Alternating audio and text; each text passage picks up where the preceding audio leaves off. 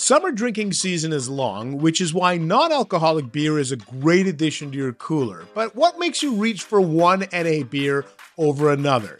Is it great flavor, variety of styles? Maybe you just like a cool can. Well, no matter what you're looking for in a great non-alcoholic beer, the answer is always Athletic. Great flavor, it's Athletic. Award-winning styles, it's Athletic. Huge variety, guess what? It's Athletic. From IPAs, extra dark, sours, hazies, and more to summertime favorites like light brews and goldens, it's the #1 NA beer brand in the US. It's Athletic. Ask for it. Fit for all times. Enjoy them anytime, anywhere. Think about it. You're hanging out at the beach. Maybe you're going to a music festival, ball game, camping, late night, early morning. Wherever the summer takes you, the best part is zero hangover the next day. This summer, ask for the only non-alcoholic beer you need to know. Athletic. Head to askforathletic.com to find it near you and use the code TA2024 to get 15% off your first online order. That's code TA2024 at checkout for 15% off your first order. Near beer. Exclusions and conditions apply. Athletic Brewing Company, fit for all times.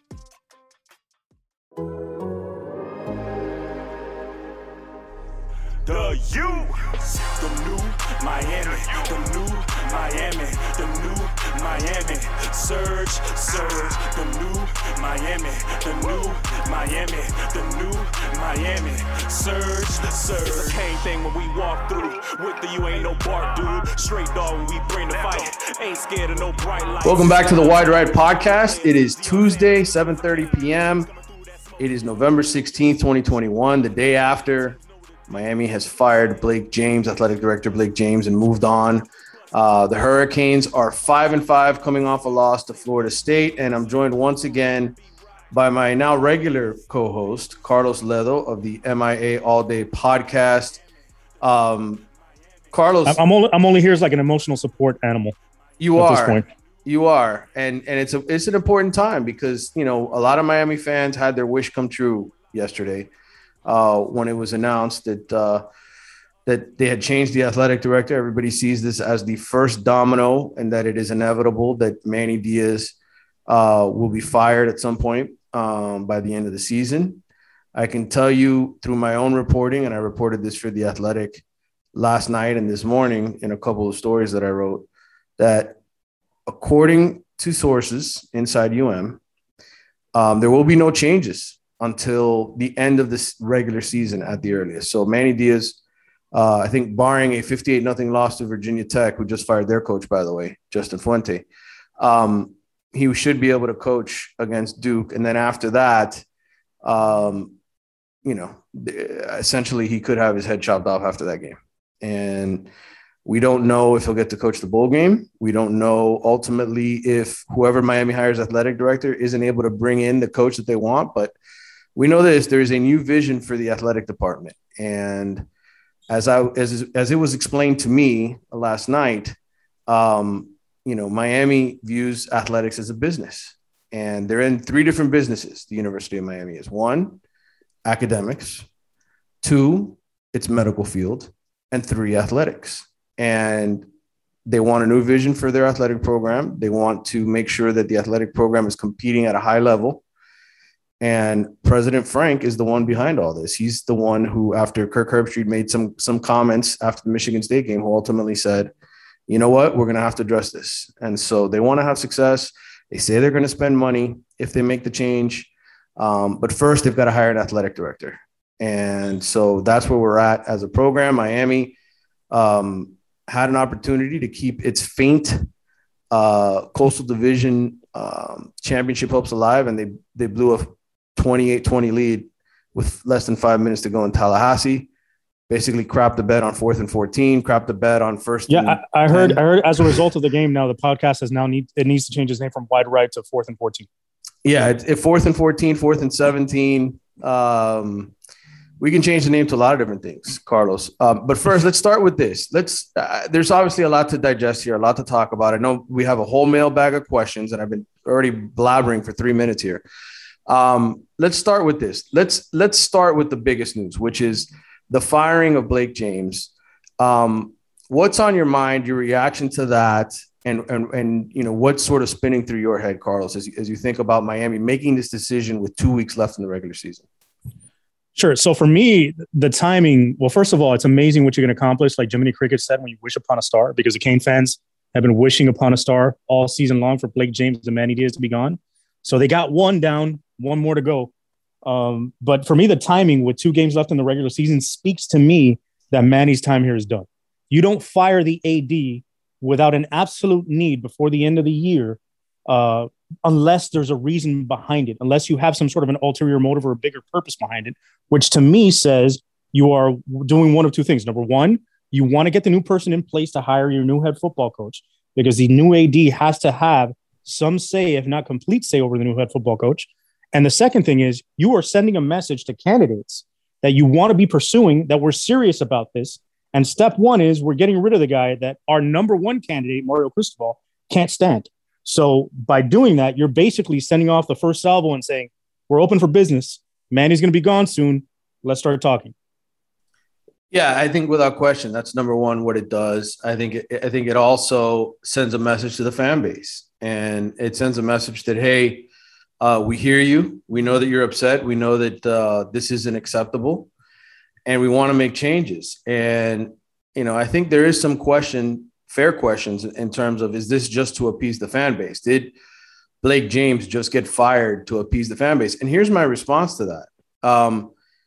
First off, when you're athletic director of a program, you have to be well-liked, because your job is to raise money.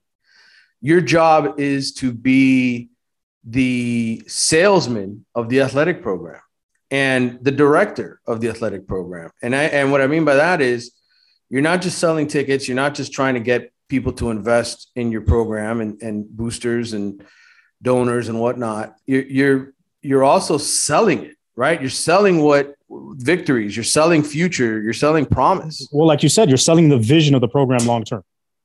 And it's really hard to be an athletic director and be this hated.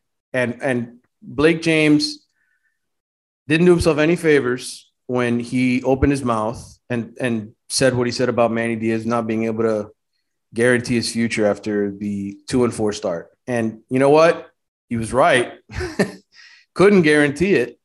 But the problem is, from a strategic standpoint, you sabotage your coach and you hurt recruiting more than it's already hurt, because now you start having all the parents on your team questioning, man, should we start looking at the transfer portal? Should we start talking to other programs behind the scenes? You know, Manny Diaz has 2 years left on his contract. When you start that conversation, it just opens a Pandora's box of problems. And ultimately, the way I infer what I've gathered from my conversations with people in Miami was their number 1 priority is basically keeping the talented players Manny has recruited here in the last 2 cycles. It's keeping the best of the best. They know that they're probably going to lose players, but it's keeping James Williams here, having some sign of stability. So when people ask, you know, should they fire Manny in season?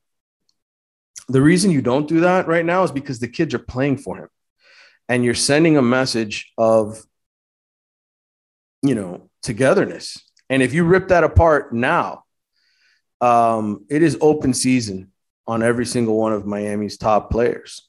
Those kids are going to, their parents, their high school coaches. I mean, tampering is a real thing, man. And they're going to start getting phone calls left and right. So that, you know, for those, I'm sure they're getting them already. Yeah. I mean, not that those conversations aren't already happening, but it's a different level when you fire your coach in the middle of the season. And I know the other side of it, the flip side of it is, hey, you also want to send a message to other coaches, hey, we're serious about the change. We're looking for help.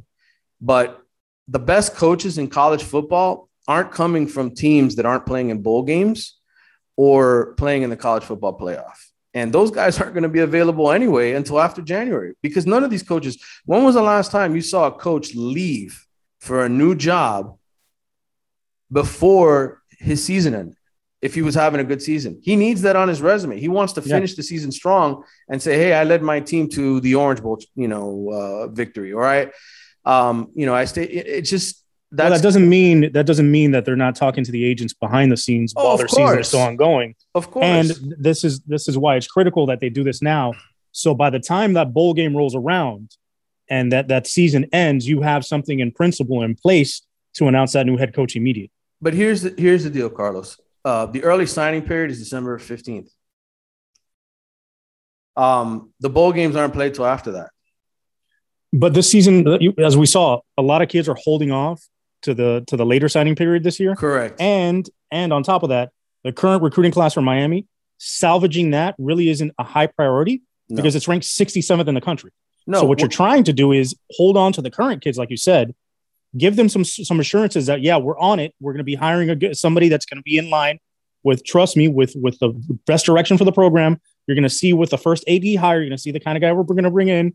We're going to give you the type of confidence and assurance and the decision we're going to make long-term. Give us time to get this coach in place. You'll be happy and save those guys. And then when the next signing period comes around in February, that's when you try to get those flips or those undecided kids and then work the portal in between. There are a lot of jobs open. Chris Vanini, who works with me at The Athletic, wrote last week that, I guess there's been 9 head coaches fired, and this was on November 9th. Since then, you have the firing of Justin Fuente this morning. Everybody's thinking Dan Mullen is probably done at Florida. You have Miami. Essentially, you're going to have 11 jobs open.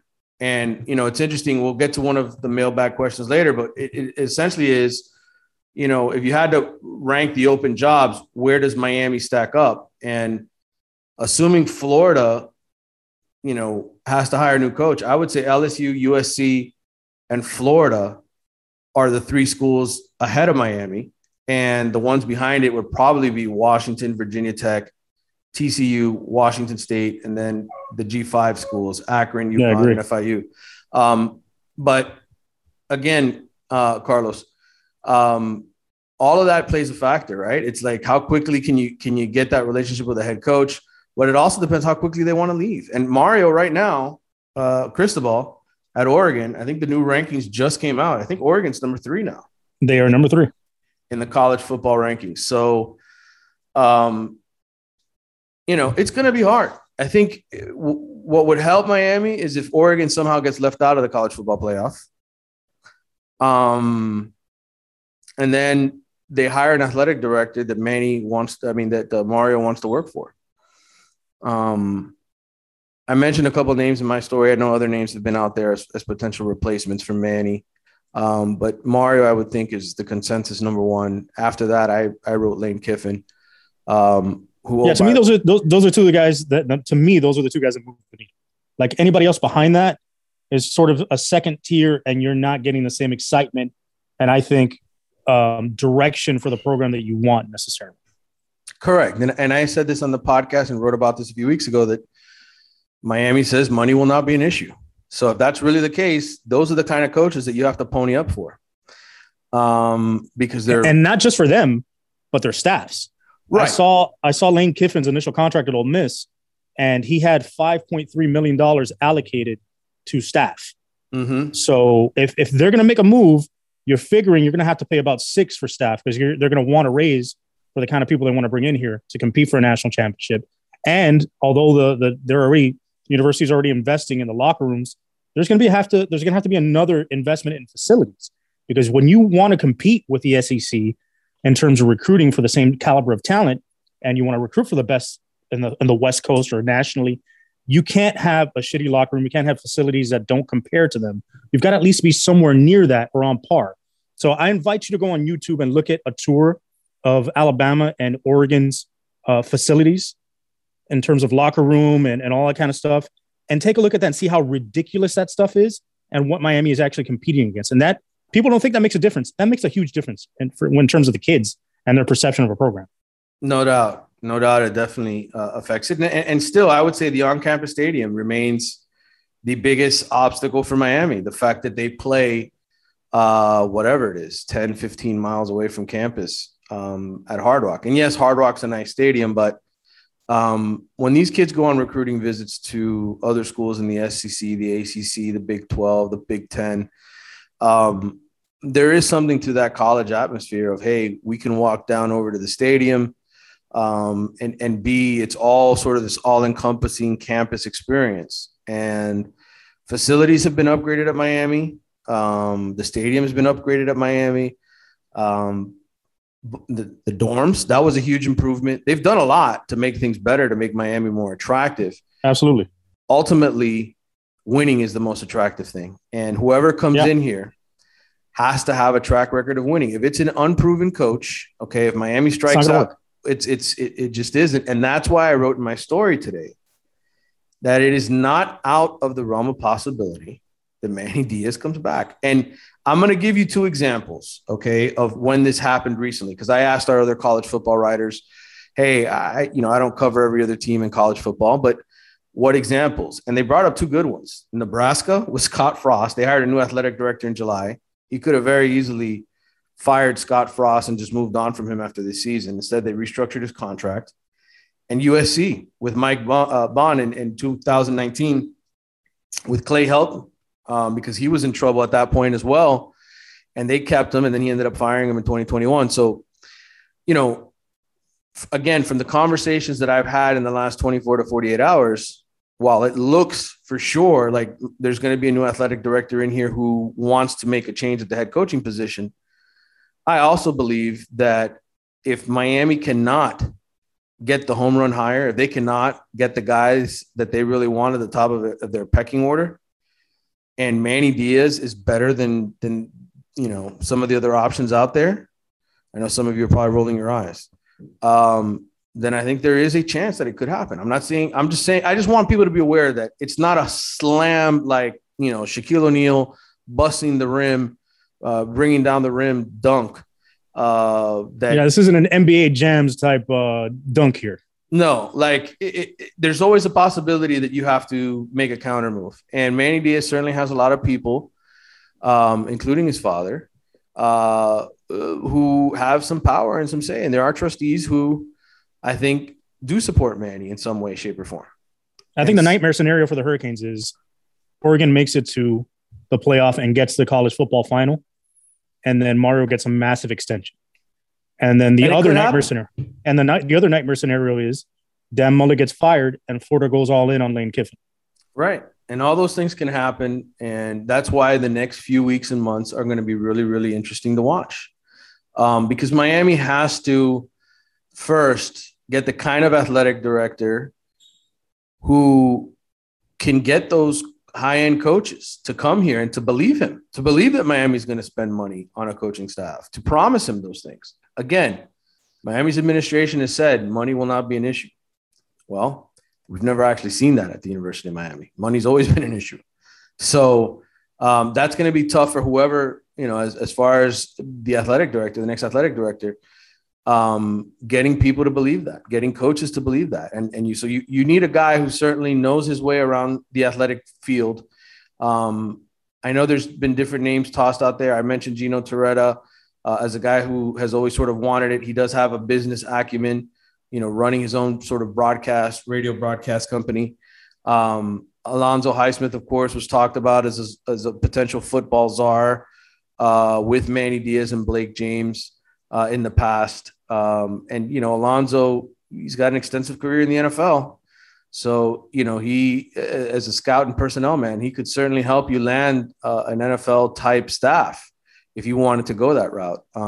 Ultimately, I think Miami's going to do the best search that they can do, the most thoughtful search they can do, but also I think they're going to try to be as swift as possible so that they don't completely lose out on getting a great football coach here and having a bunch of guys exit via the transfer portal. To me, that is, you talk about rebuilding this thing. I'm sitting in my kitchen, Carlos, right now, and it's being rebuilt. I got new flooring. We're going to, paint the walls. There's going to be all kinds of changes in here. It takes time. We started over a week ago. You talk about a rebuild project. Well, imagine if all of a sudden all these great freshmen that Miami have, the Jake Garcia, the Tyler Van Dykes, the James Williams, the Cam Kitchens, if all of them just get up and left, right? That would make this a whole lot harder. So I understand the priority to. You need the equivalent of a combination of AD and head coach to Chip and Joanna Gaines from Fixer Upper. Is what you need. And you probably need that at the house too. Do you have like a Fixer Upper type combination there? You okay with that? I would love to have more help so that this went along faster. But if I learned one thing about renovations while watching Fixer Upper is shiplap. Whatever you do, just put some shiplap on the wall. It'll look fantastic. Shiplap. Okay, I gotcha. All right. So do we want to talk at all about Virginia Tech? Do we want to talk at all about what happened with FSU, or do we just want to go into the mailbag? I'm going to let you make that decision. Listen, first of all, the university doesn't want to talk about Florida State because another bonus of firing Blake James on a Monday following, to me, the most disappointing loss in Manny Diaz's tenure is changing the narrative. You know, the university is shrewd. These guys that are making these decisions aren't stupid. They not only fired Blake James 2 games left in the season to put the bat signal out to the coaches they want to hire, but they also said, shit, this is going to be a big media shitstorm this week. Let's flip the script and get the fans happy again. Right. Let's give them something to cheer over. Looking for an assist with your credit card, but can't get a hold of anyone? Luckily, with 24/7 U.S.-based live customer service from Discover, everyone has the option to talk to a real person anytime, day or night. Yep, you heard that right. You can talk to a real human in customer service at any time. Sounds like a real game changer if you ask us. Make the right call and get the service you deserve with Discover. Limitations apply. See terms at discover.com/creditcard. As you've probably heard by now, we've teamed up with BetMGM this season. We'll be using BetMGM lines to make all of our picks, and we'll have special offers for our listeners each week. If you haven't signed up for BetMGM yet, use bonus code The Athletic, and you'll get a 1-year subscription to The Athletic, plus up to a $1,500 first bet offer on your first wager with BetMGM. Here's how it works. Download the BetMGM app and sign up using bonus code The Athletic. Make your first deposit of at least $10. Place your first bet on any game and claim your voucher for a 1-year subscription to The Athletic. See BetMGM.com for terms. U.S. promotional offers not available in D.C., Mississippi, New York, Nevada, Ontario, or Puerto Rico. Gambling problem? Call 1-800-GAMBLER. Available in the U.S. Call 877-8-HOPE-NY or text HOPE-NY 467-369 in New York. Call 1-800-NEXT-STEP in Arizona. 1-800-327-5050 in Massachusetts. 1-800-BETS-OFF in Iowa. 1-800-270-7117 for confidential help in Michigan. 1-800-981-0023 in Puerto Rico. First bet offer for new customers only in partnership with Kansas Crossing Casino and Hotel. Don't forget, if you haven't signed up for BetMGM yet, use bonus code The Athletic, and you'll get a 1-year subscription to The Athletic, plus up to a $1,500 first bet offer on your first wager. All right, I'm going to just hit on some quick notes, okay? Just so people know, because I don't want to just gloss over it. I just want to mention it as fast as possible. Number one, we're going to get a chance to talk to Manny Diaz and a couple of players in person tomorrow, Wednesday morning after practice. So there will be some sort of reaction. They canceled media availability on Tuesday in large part so they wouldn't have to face the media shitstorm over Blake James. Okay. So Manny Diaz will be answering questions tomorrow in person with me and a few other people who show up regularly, and probably some extra TV cameras because that's the way they roll. So we will hear from them. But Manny did say on Monday that he still thinks that this team is going to stick together despite being eliminated from Coastal, division race, that they had a big meeting on Sunday night and they all want to show up and play for the seniors. They all want to beat Virginia Tech. Just to update the stats here, Manny Diaz, 19-15 overall, 4-4 against ranked teams, 14-13 against Power 5 foes, and 14-9 against the ACC. And 0-2 when having a team on 4th and 10 plus or longer, and the game on the line. Yes, 7:30 kickoff Saturday night, ACC Network. If you want to tune in and watch, both teams are 5-5, 3-3, and Justin Fuente will not be the coach for the other team because he was fired, which is really disappointing because a couple weeks ago we talked about this being the fire his ass bowl, right? Meaning whoever lost was probably getting fired. We got to rebrand it now. It's funny. I talked to Andy Bitter from The Athletic, who covers Virginia Tech, a little while ago, and we're going to do sort of a little back and forth talking about this game. But, they actually announced the Fuente firing at 7:41 a.m. this morning.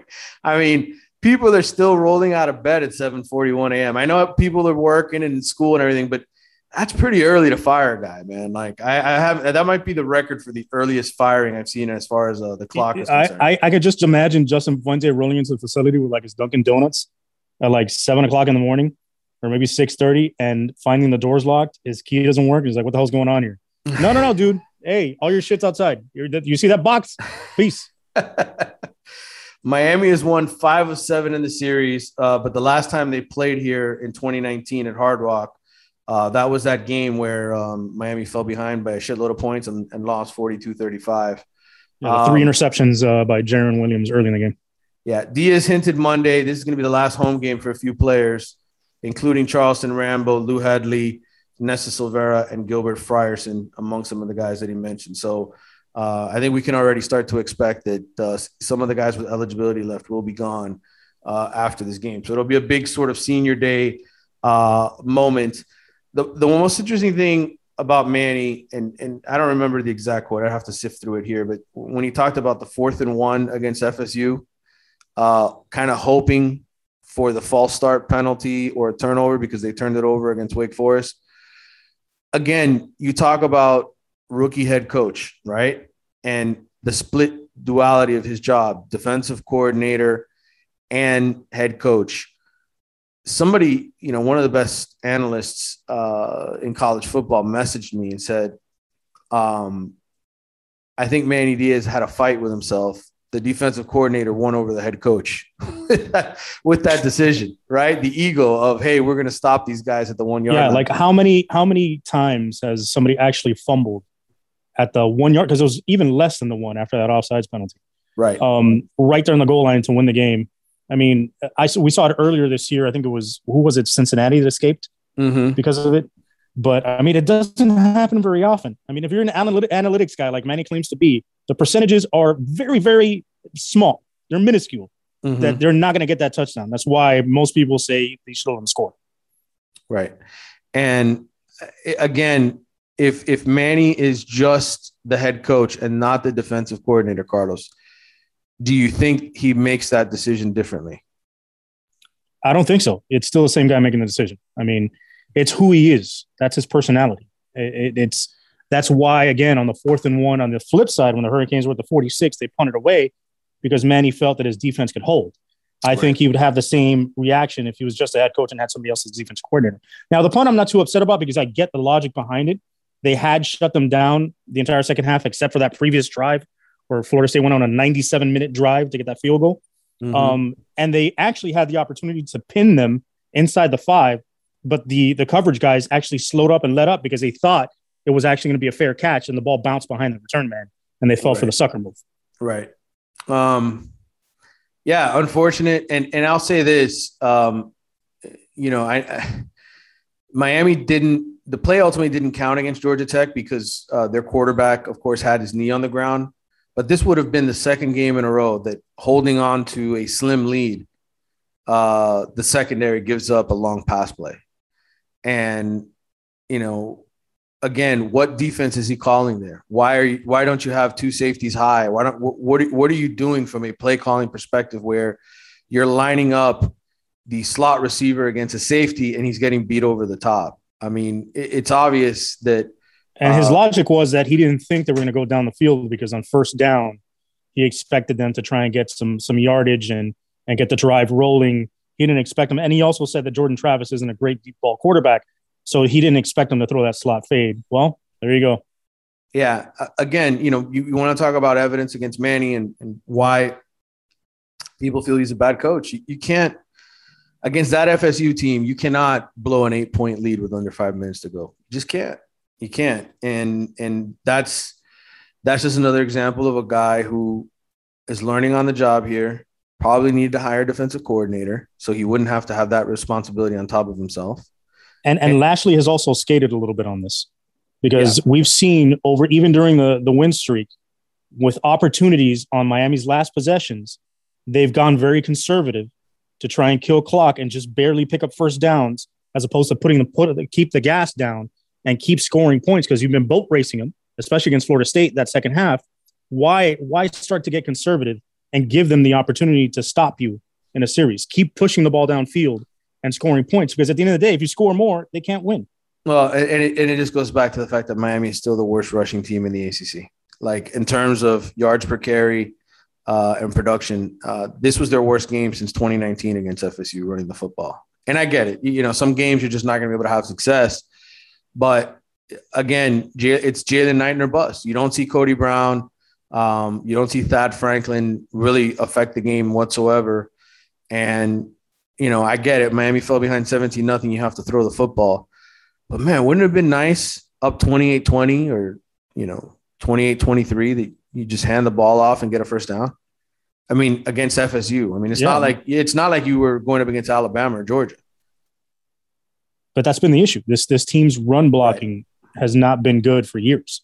Right. And they haven't been able to get a push up front to get 1 or 2 yards in the last 4, 5, 6 years. Now, one thing Lashley talked about as far as FSU is concerned, he said that the way they played Miami's RPO was different than they normally do in terms of bracket coverage, and in the sense that they sort of waited instead of crashing down, you know, on the RPO plays. And had Miami had a little bit more success running the football, they would have been able to maybe take FSU out of that defense. But they weren't getting enough big pops out of those RPO situations. So again, just which to me is surprising. What is he comparing it to? Because I came into the game expecting Florida State to run that cover 4, what's called cover 4 palms, which is a matchup zone where they're in cover 4, but they match the routes as those routes come into that zone. So it's essentially man-to-man, but off the ball. And like you said, attacking those routes after it comes up to them. Well, I meant as far as the run, the way that they would crash down on the run. Right. Yeah. It was sort of a delay. Wait for the handoff before crashing. Yeah. And I saw Akeem Dent. That I did see, because Akeem Dent, number 27 and number 10, Jamie Robinson, whatever his name is, they would attack the ball aggressively against other teams in the run game. And they actually didn't do that this game. But the thing is this, you saw the flip side of it. Florida State came in and broke tendencies completely on offense. Right. They ran stuff they hadn't run all year. They ran that one particular play, which was the toss read, the quick toss to the running back, or reading it where Jordan Travis would fake it and keep it himself, depending on the reaction of the linebacker and the defensive end. Something they had to run all season. They came in prepared with stuff they hadn't run to attack Miami's weaknesses and to get matchups that were favorable to them. We didn't do that on offense. On offense, we just kept running the same shit we always run. And that's the flip side of it. And then their defense came in with a game plan to counter our strengths. And our defense didn't do that. We just came in with the same stuff we always do, expecting it to work, even though we knew what they were going to do. Run the football at us 197 times and then go play action and try and get some yardage down the field. Miami, of course, turned it over 3 times again in the first half. And that'll get them beat against Virginia Tech. I mean, it almost got them beat against Georgia Tech. But of those 3 turnovers, the interception to Harley, Lashley, I think, put the blame on Harley, for the ball going in and out of his hands. I agree with that. Van Dyke was pressured 10 times by Florida State. They only blitzed 4 times all game, according to Pro Football Focus. For the season, Van Dyke is 17 of 37 for 247 yards, 4 touchdowns, and 2 picks when he's pressured. He's been pressured 68 times and sacked 21 times. He's a better passer when blitzed. 60.3 completion percentage, 486 yards, 8 TDs, 1 INT. When he's not blitzed, 61.6 completion percentage, 1,694 yards, 11 touchdowns for 5 picks. So, what that tells me is that he's great at identifying the matchups when teams blitz and they man up. What he's not so great at so far is reading progressions and reading the defense, and that happens with young quarterbacks sometimes. But he's got to get better at it. He's shown a good football IQ to an extent, but to me, his 2 biggest issues are, like I said, he doesn't read the defense as well. He locks onto receivers, and he's still not great at moving around the pocket. He doesn't feel pressure well, and he doesn't slide and move in and out of the pocket. His only move when he feels pressure is to try and escape out to the right side. And every time he does that, it's feast or famine. Either he gets out there and throws the ball down the field, runs it for a couple of yards, or he gets sacked. Right. Lashley said they called 30 runs out of the 70 snaps. Doesn't regret how he called the game. So Van Dyke's decision to spike the ball with 2 seconds left on the clock, the way Rhett sort of explained that to us is they thought it was 3 seconds. And normally he looks over, it's an automatic 2-second runoff whenever you spike a football. So unfortunately for Miami, it looked like the clock was at 2 seconds and not 3, like they initially thought, which is why you saw Van Dyke sort of hesitate before he spiked the football. So, well, they would have had 12 more seconds that they called the timeout after the 24-yard game. And that's absolutely correct. And that's where the failure happened. It goes back to how Miami managed that 3 plays from the half-yard line. From a defensive perspective, an injury perspective, James Williams, soft tissue injury. We all thought it was a groin the way it looked to us up in the press box. Diaz said he'll loosen up. They're going to try to get him loosened up for the Hokies. He's the only guy, according to Manny Diaz, who's really dinged up after the game. So we may not see James Williams. If it is a groin, that is the softest of tissues, no? Right. With Williams out, Cam Kitchens played all but 2 snaps against FSU. Worst grade of the season, giving up the 59-yard pass play and the go-ahead touchdown drive. He was also marked down for 3 missed tackles. I think he had just 1 in the previous, 4 or 5 games that he had really played in. Vontae Williams, meanwhile, played 56 snaps with James Williams out. Tyreek Stevenson lined up at safety for 6 snaps against FSU. DJ Ivey played 3. Marcus Clark played 2, and Keyshawn Washington played 1, according to Pro Football Focus. Miami didn't use Amari Carter or Gilbert Frierson at safety at all, and James Williams absent. So that's the way they played it defensively. So if James Williams is out again, my guess is you will see a lot more of DJ Ivey again, and him and Corey Couch, sort of rotating in at cornerback, which at times that's problematic for Miami. Yeah, and especially on that last play on the 4th and 14, where both of them just seemed completely lost. Yep. All right, let's get to the mailbag questions and try to wrap this thing up here because you and I both have other things to do. All right, this is a fun one. We'll start with this. How sad will you and Carlos be when Manny Diaz is terminated? This is from the Dolomite 79. Well, listen, it's going to be a long night of drinking. The Cuban Illuminati, we're going to have a meeting that night, and we're going to have a ceremonial dismissal of Manny, sending him on his way. We'll have like a Viking funeral for him. Mm-hmm. We'll set his number 25 jersey that he got when he first got hired from Blake James onto a pyre and onto a ship, and we'll set it ablaze with Cuban 151 rum and cigars. I agree. I think that sounds perfect. That sounds like the perfect sort of burial for Manny, assuming that's what happens. This is from Steve Thompson, or Evil Steve, EVEL Steve, on Twitter. Do you think Diaz deserves all the hatred going around? I mean, hatred, I don't know. I mean, it's to me, it's more, he deserves criticism. I don't know if he deserves hatred because it's not about him personally. It's just about the way he's been coaching. So I would say he deserves all the criticism. I agree. I mean, ultimately, as a head coach, it's your responsibility to get it right. And I think taking on the defensive coordinator job ultimately is what's going to come back to bite him. It's not easy. I know he was asked a question this week in the press conference, and he really didn't address it.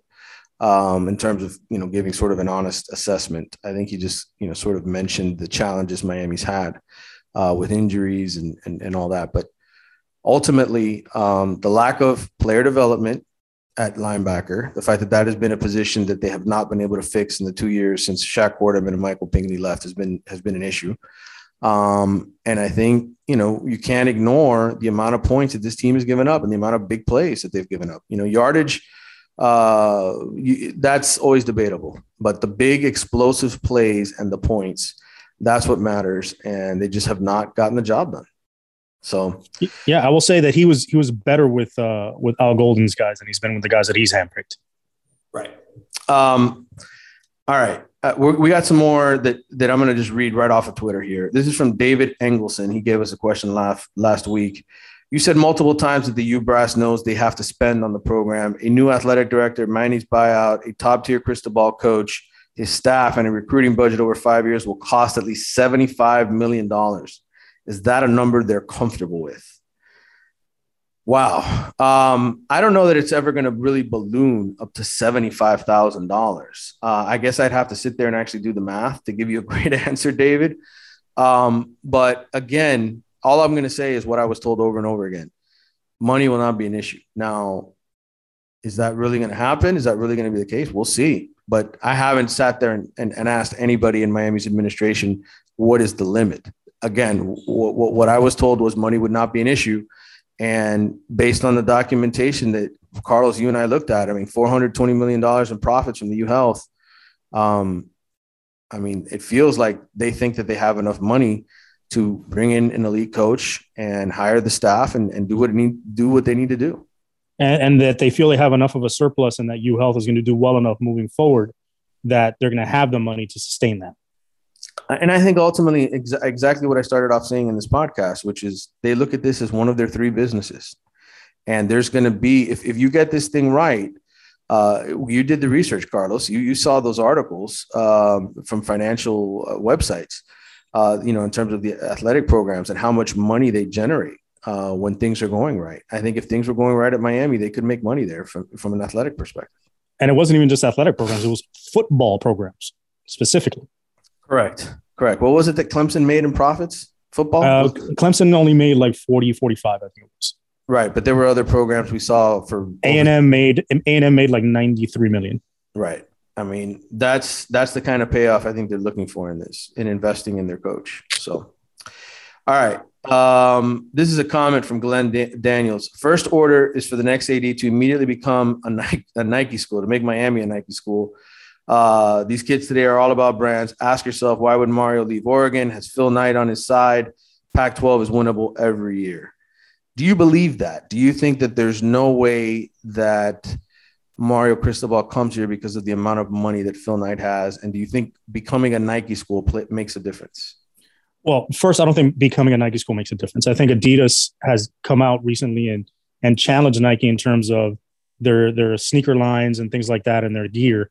So I don't think Nike's that important in that sense, in terms of the apparel and that kind of a draw. I think Adidas can be on par in terms of what they supply the university with. The only thing is the university has not taken advantage of being Adidas's flagship school, supposedly, right, for football.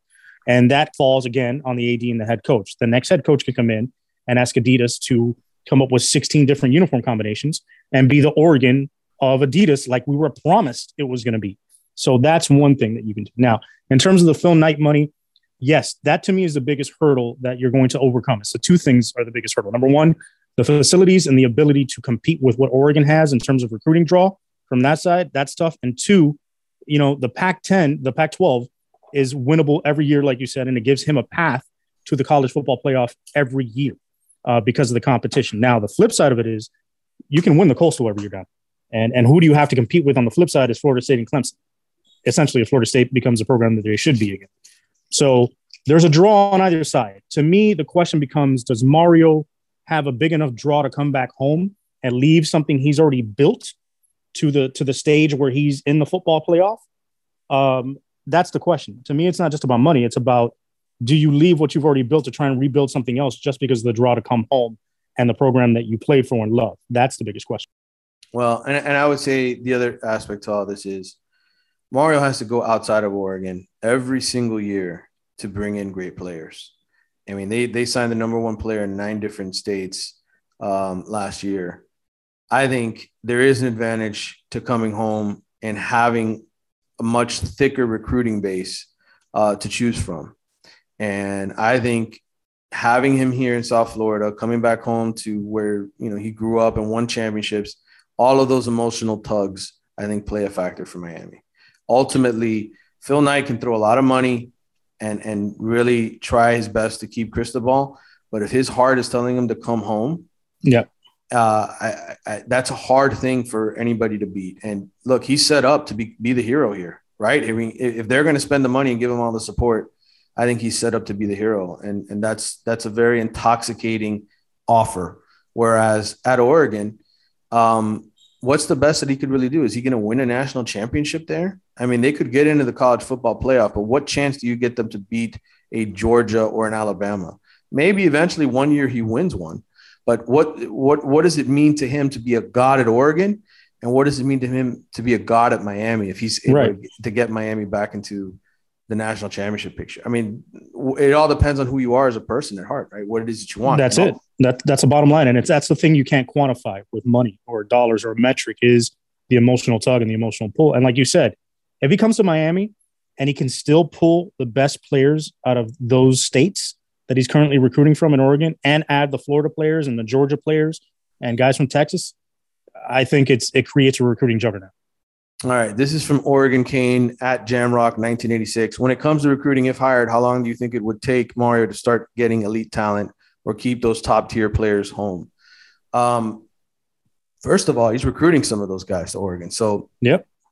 Nigel Lee Kelly, for instance, who I think is going to Oregon, assuming Mario stays there, I think that could instantly flip things around and bring him, get him to stay home. I don't think it takes very long at all, especially the fact that he has great relationships across all of Florida and the Southeast that he established when he was at Alabama and at FIU, and still maintains to this day. So I don't think it would be that difficult.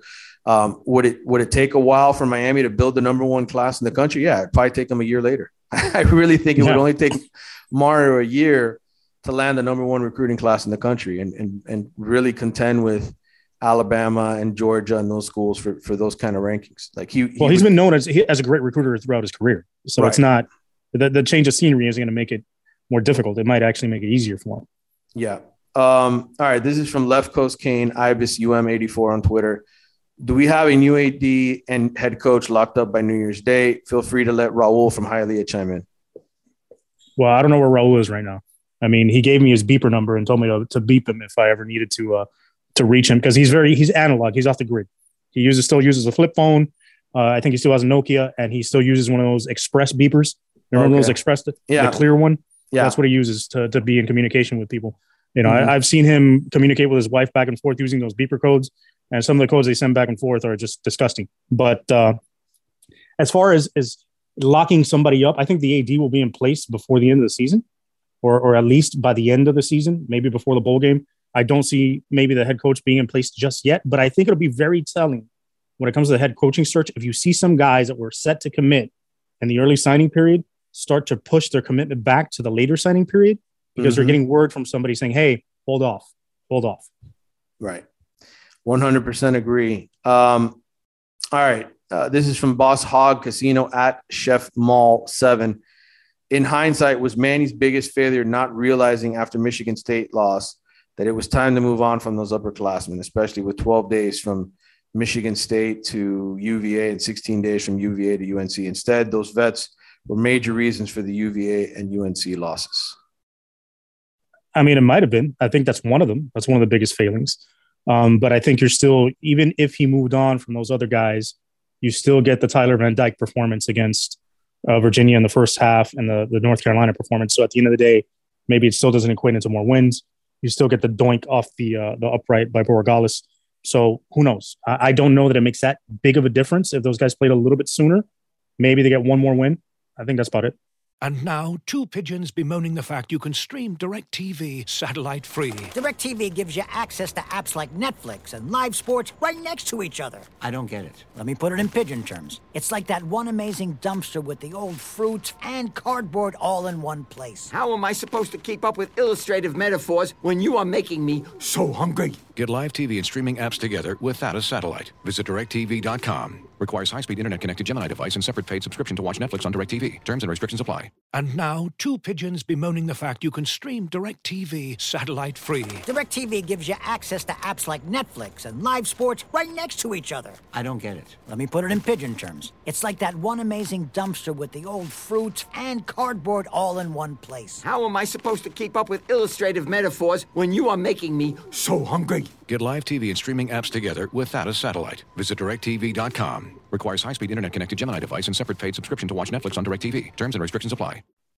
Yeah, I think this is more about changing the offense after De'Aaron King was hurt and being able to make the kind of adjustment that you needed to and trusting Tyler Van Dyke, because it's obvious once he would let it rip and played confidently that Miami was in a very good position to win all of its games, whereas they put themselves in huge holes against Virginia and North Carolina, and that was a lot harder for them to get out of. And yes, if you start playing Cam Kitchens and James Williams, maybe you don't have those big, plays that you give up on offense, but again, I thought it was more an offense related thing than it was, what they did defensively. But who's to say it still works out? It doesn't still work out the same way because they've been letting it rip, and he just threw 3 interceptions, right? Or 2 interceptions and a fumble in the first quarter against Florida State. Right. No, I mean, I think holding on to those players on the defensive side of the ball, you don't know if Cam Kitchens would have been ready by that 4th game or 5th game. You don't know if James Williams was really ready. It's just hard to say. I think in the end, the offense was the thing that disappointed the most in the beginning of the year. Like, that's what I thought they struggled with the most. And then we knew the defense was not going to be good, right? Like, we knew that coming into the year that this was going to be a defense that had to prove a lot. They had to replace Jalen Phillips and Quincy Roche. We knew the linebackers weren't going to be good. Well, the surprise was that Bubba Bolden and Gervin Hall and guys in the secondary struggled as much as they did. That was a surprise. I think the thing that might have made the bigger difference is had they gone with Van Dyke against Michigan State and played him, because it was pretty obvious. J.R. King even said on a podcast, I think it was Lamar's, that he hurt his knee again against Alabama and the shoulder. And, that injury against Michigan State was just, icing on the cake. It was the final straw. It was the one that broke the camel's back. So who knows? Maybe had they gone with Tyler a little earlier against Michigan State, maybe that would have made a difference. All right. This is a question from Mike Genoble on Twitter, Mike_Genoble, the one about ranking the current college football jobs that are open and how Miami stacks up to them in all aspects, from current roster, available money for the coach, staff, facilities, fan base, recruiting, national conference, championship ceiling, etc. I think we can all agree that LSU and USC are hands down better jobs than Miami. One, I would say LSU because you're in the SEC. You have an automatic ticket if you're good. And I still think there's talent on that LSU roster. Like, whoever takes that job. USC, I think, is a little trickier. They haven't necessarily had great recruiting classes like LSU has. I'd honestly put USC even with Miami, just because it's a very similar situation. They both don't have on-campus stadiums. They both have facility issues, and they're both fighting an uphill battle trying to retain their in-state talent. But so I would put – I would say I feel like it is a little bit more of a sexier job at USC, though. I don't know why. I think just because of the location, the fact that it's. I'll give you a nerdy answer as to why Miami might be better than USC. Okay. There's no state income tax in Florida. Housing is cheaper. It's true. And there's no smog. Right. Okay. But what about Florida? The Gators better than Miami and USC? I would say yes. Yes, just because their facilities are SEC level. They've got SEC level talent, and they're playing the SEC East, which, although now you have to compete with Georgia, but that's the only thing you really have to run up against to get to the SEC title game. And of course, we know the playoff committee is very biased towards the SEC and getting teams in. Washington and Virginia Tech definitely behind Miami. Yes, I would say yes. And we obviously, based on where the location is of Virginia Tech and their facilities, I think that's a step behind Miami. Washington also plays in a pro stadium. And they have, they've been up and down throughout the years. I don't think it's as sexy as the other openings. Right. And then Washington State, I guess, would be last of the Power Five behind TCU, just because they're the second tiered program in that state, and that state isn't great. Yeah. And it's also 15 degrees in the summer there.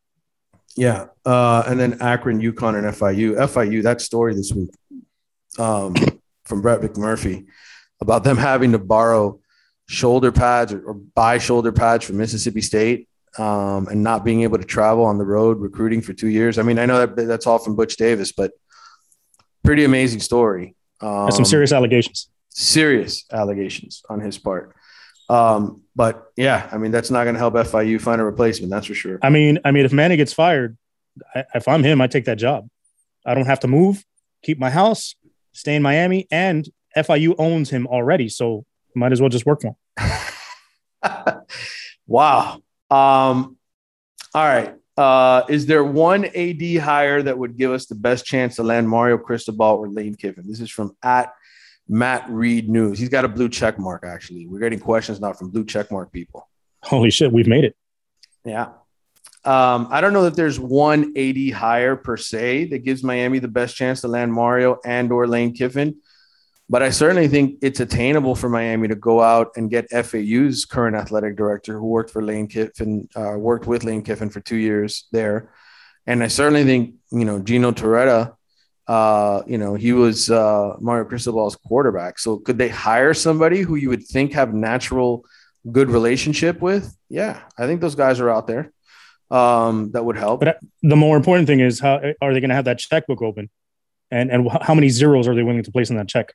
Right. That's more important than the actual hire of the athletic director. All right.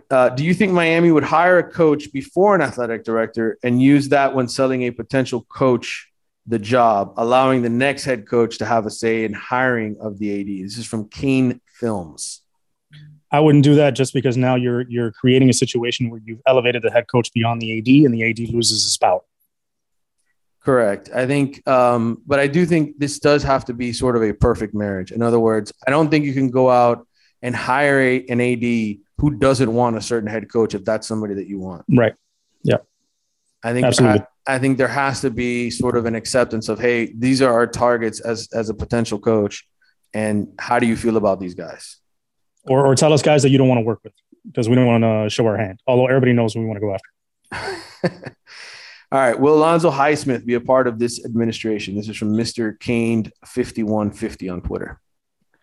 I mean, I'd like him to be. I don't think he'd be the AD, because I said this last night on Twitter. I think the issue of hiring somebody that has not been in an athletic department or run a business or something like that as an athletic director, it becomes too complicated, because there's so much that goes into running an entire athletic program, not just football, from a financial perspective, the facilities perspective, compliance, all those things make it a very complicated job. And if you've never done that sort of thing in the past, it becomes very difficult for you. Now, can I see Alonzo maybe getting that football czar job that they discussed before, or being the chief of staff of the new head coach if it's somebody that he's aligned with?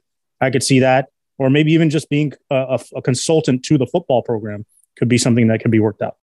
Well, I'm going to ask Alonzo when I see him Thursday at this event that I was invited to, the one with the players who are going to be. Oh, you got invited to that? I got a little invite. I guess can I show off a little bit? Man. Yeah, I got told about it about a month ago, and was invited. Melvin Bratton's the guy who's really behind this all, and so I'm hoping to get a good feel for what these guys are thinking behind the scenes. I'm not going to disclose the location, but I will be attending this event on Thursday, and hopefully have something good to write about.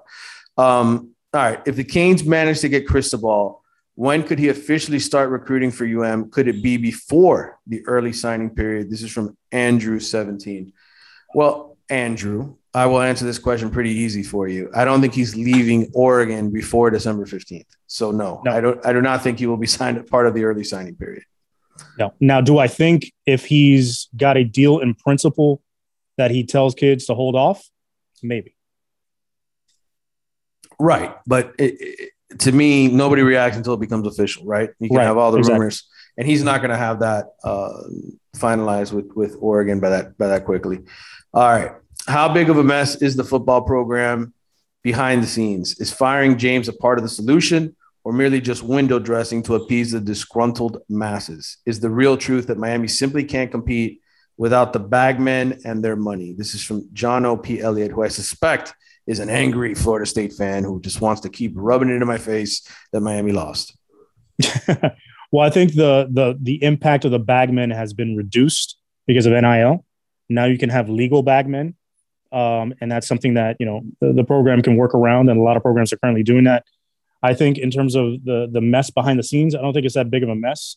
And then the firing of Blake James is not window dressing. It's, like I said, a bat signal to the fans and to their candidates that they want to try and attract, that we're serious about making this a legitimate program.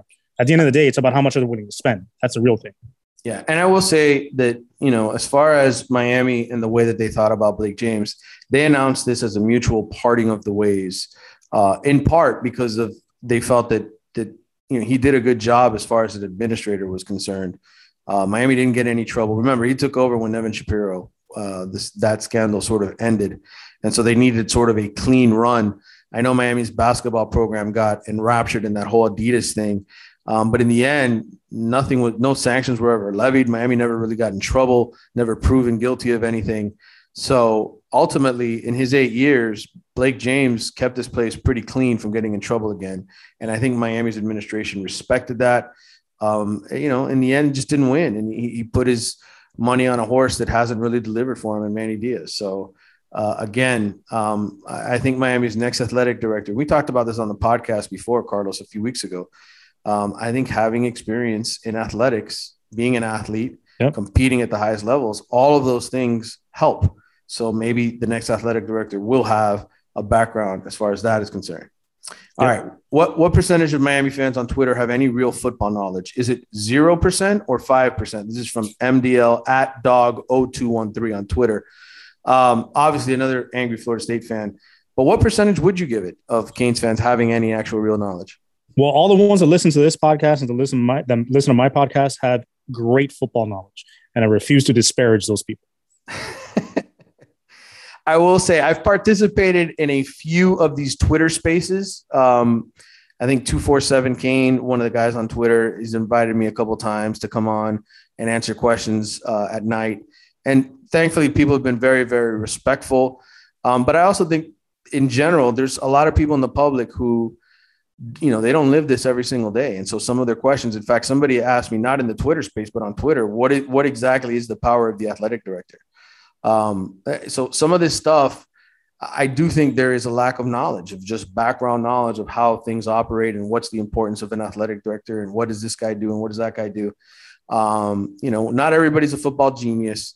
I will say this about Miami fans, the ones that are diehards, the ones that show up all season long, the ones that are constantly on message boards, they're lunatics. They're all crazy. They all love Miami, and that is fandom. That is being a lunatic. So smart, I can't say they're all smart, but crazy and passionate, yes, I can. Yeah, and let's be honest, not every football program has fans that aren't knowledgeable and think they should run a wildcat and a flea flicker on every play on offense. So let's not get into whose fan base is more knowledgeable. At the end of the day, it doesn't matter, man, because even if our fan base isn't that knowledgeable, if we win and kick your ass, that's all that really matters. Yeah. All right. These two questions, I'm going to read them both just to give the people who send it to me a little bit of acknowledgement, because it's the same subject, but I just want them to know that I read their question. Everyone is talking Mario Cristobal, but who is plan B or C if Mario doesn't want to leave Oregon? This is from Larry Schender, a regular listener. And then this is from David Hernandez on Twitter. Hypothetically, if Manny gets let go, who are your top 3 or 5 coaches you would like Miami to go after? Mario is the best fit, but what if he stays at Oregon? Who would be next on the list? Carlos, what's your top? Do you have a top 5? Well, I put it out on Twitter last night, or actually in my podcast, where I talked about the choke at Doak, my last episode, where I discussed how I was at the parent pickup line picking up my daughter and was trying to avoid a teacher that's a Florida State fan that I've been talking shit to for 4 years. And unfortunately, I was sitting in the line and she was in the parking lot, and she caught me in the parking lot and aggressively tomahawk chopped me. And that was very embarrassing. And funny enough, she's never out there in the morning when I drop my daughter off, but she was out there this morning and she tomahawk chopped my ass again. So thanks for that. Back to back. To me, it's a 2-horse race. Honestly, to me, it's Lane Kiffin or it's Mario Cristobal if you want to make a major change in the program. Anybody else behind that, to me, it's secondary. Then you have a third-tier candidates who maybe have been in trouble or haven't had enough experience. But to me, it's Lane or Mario if you want to make a big impact, a big splash. Yeah, I don't have a list that goes that deep either. I like the coach at Wake Forest. I like Dave Clawson, but I think he's a better fit at some other schools like Virginia Tech, for instance. Yeah, has an opening. If I'm Virginia Tech, I go all in on Dave Clawson. Yeah, I don't want Dan Mullen here. It's hard. It's hard to really find. And this is what Kelvin, I get 8,000 messages from Kelvin a day, guys, and probably 47 phone calls. But, he talks about, why not just stick with Manny? And I think that, again, we talked about this earlier on the podcast. If you cannot find a quality replacement, what's the harm in giving Manny one more year and letting him have these players and leaving this coaching staff in place essentially for another full season, right? Rhett Lashley, because I don't know where Rhett Lashley's going to go. He could potentially leave for another offensive coordinator job, but this hasn't been the finest showing for him all season long, right? There's no guarantee he's going to get a head coaching job. So I think if he comes back and you've got him with a bunch of young, talented quarterbacks and this young nucleus with a few transfer portal additions, this team could be successful. And, yes, the recruiting class sucks right now, but again, a lot can change if you have to stick with Manny sort of in that situation. Right. Let's say you stick with Manny. What do you think is the ceiling next year, record-wise? probably 9-10 wins. I would say 8-4. You think 8-4 is the ceiling? Yeah. I think the possibility is there because of, again, they went 10-3 in 2017. How many of those games that Miami won were sort of late, pull it out your ass? Florida State and Georgia Tech come to mind. They could have been an 8-win team there. So to me, the swing is always 8 to 10 games, and to 8 to 10 wins per season. Like you could swing that kind of. They've got A&M on the road next year, and they've got to play Clemson. So right. Well, that's why I say 10 wins. They could win all but 2 of those games. Because here's the thing, they're gonna have the best quarterback in the ACC in my mind. DJ Uiagalelei has really struggled this year. Kenny Pickett's going to be gone. Sam Hartman's probably going to be gone from Wake Forest. Certainly Sam Howell's going to be gone from UNC. Where are the great quarterbacks? I mean, FSU still has Jordan Travis. And I know he beat Miami, but it's not like he's, I don't know, some future NFL quarterback. So I think the potential is there to win as many as 10 games. Do I think they're going to win a national championship? No, there's too many holes on this team. But from an ACC perspective, I mean, shit, if you had half of a defense, they'd probably only have losses to Michigan State and Alabama right now. So I can see it. Maybe on a ceiling 9 to 10 wins. And I think the other important thing is that on the flip side, Sam Hartman's leaving Wake Forest, so Wake is going to be down next year also. All right, last 2 questions. Would it be a good idea to bring in Butch Davis as a position coach or recruiter? This is from Franklin Saint on Twitter. He is fly_breezy. I think Butch is done, man. He's 70 years old. That guy's done. If he's not going to be a head coach, he's not going to be a position coach somewhere else. I agree. Will the Canes win the Coastal next year? This is from T. Miller Golf. Again, we just kind of went over this, but yes, I think they could win the Coastal. I don't think it's out of the realm of possibility. Virginia Tech is going to have a new head coach next year. Pittsburgh's not going to have Kenny Pickett. And North Carolina's not going to have Sam Howell. They could absolutely win the Coastal next year.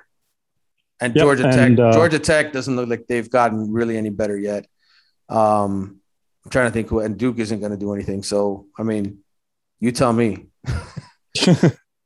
Virginia. Yeah, I mean, it's sad that we're answering the same question that we've had to answer with Al Golden and Randy Shannon.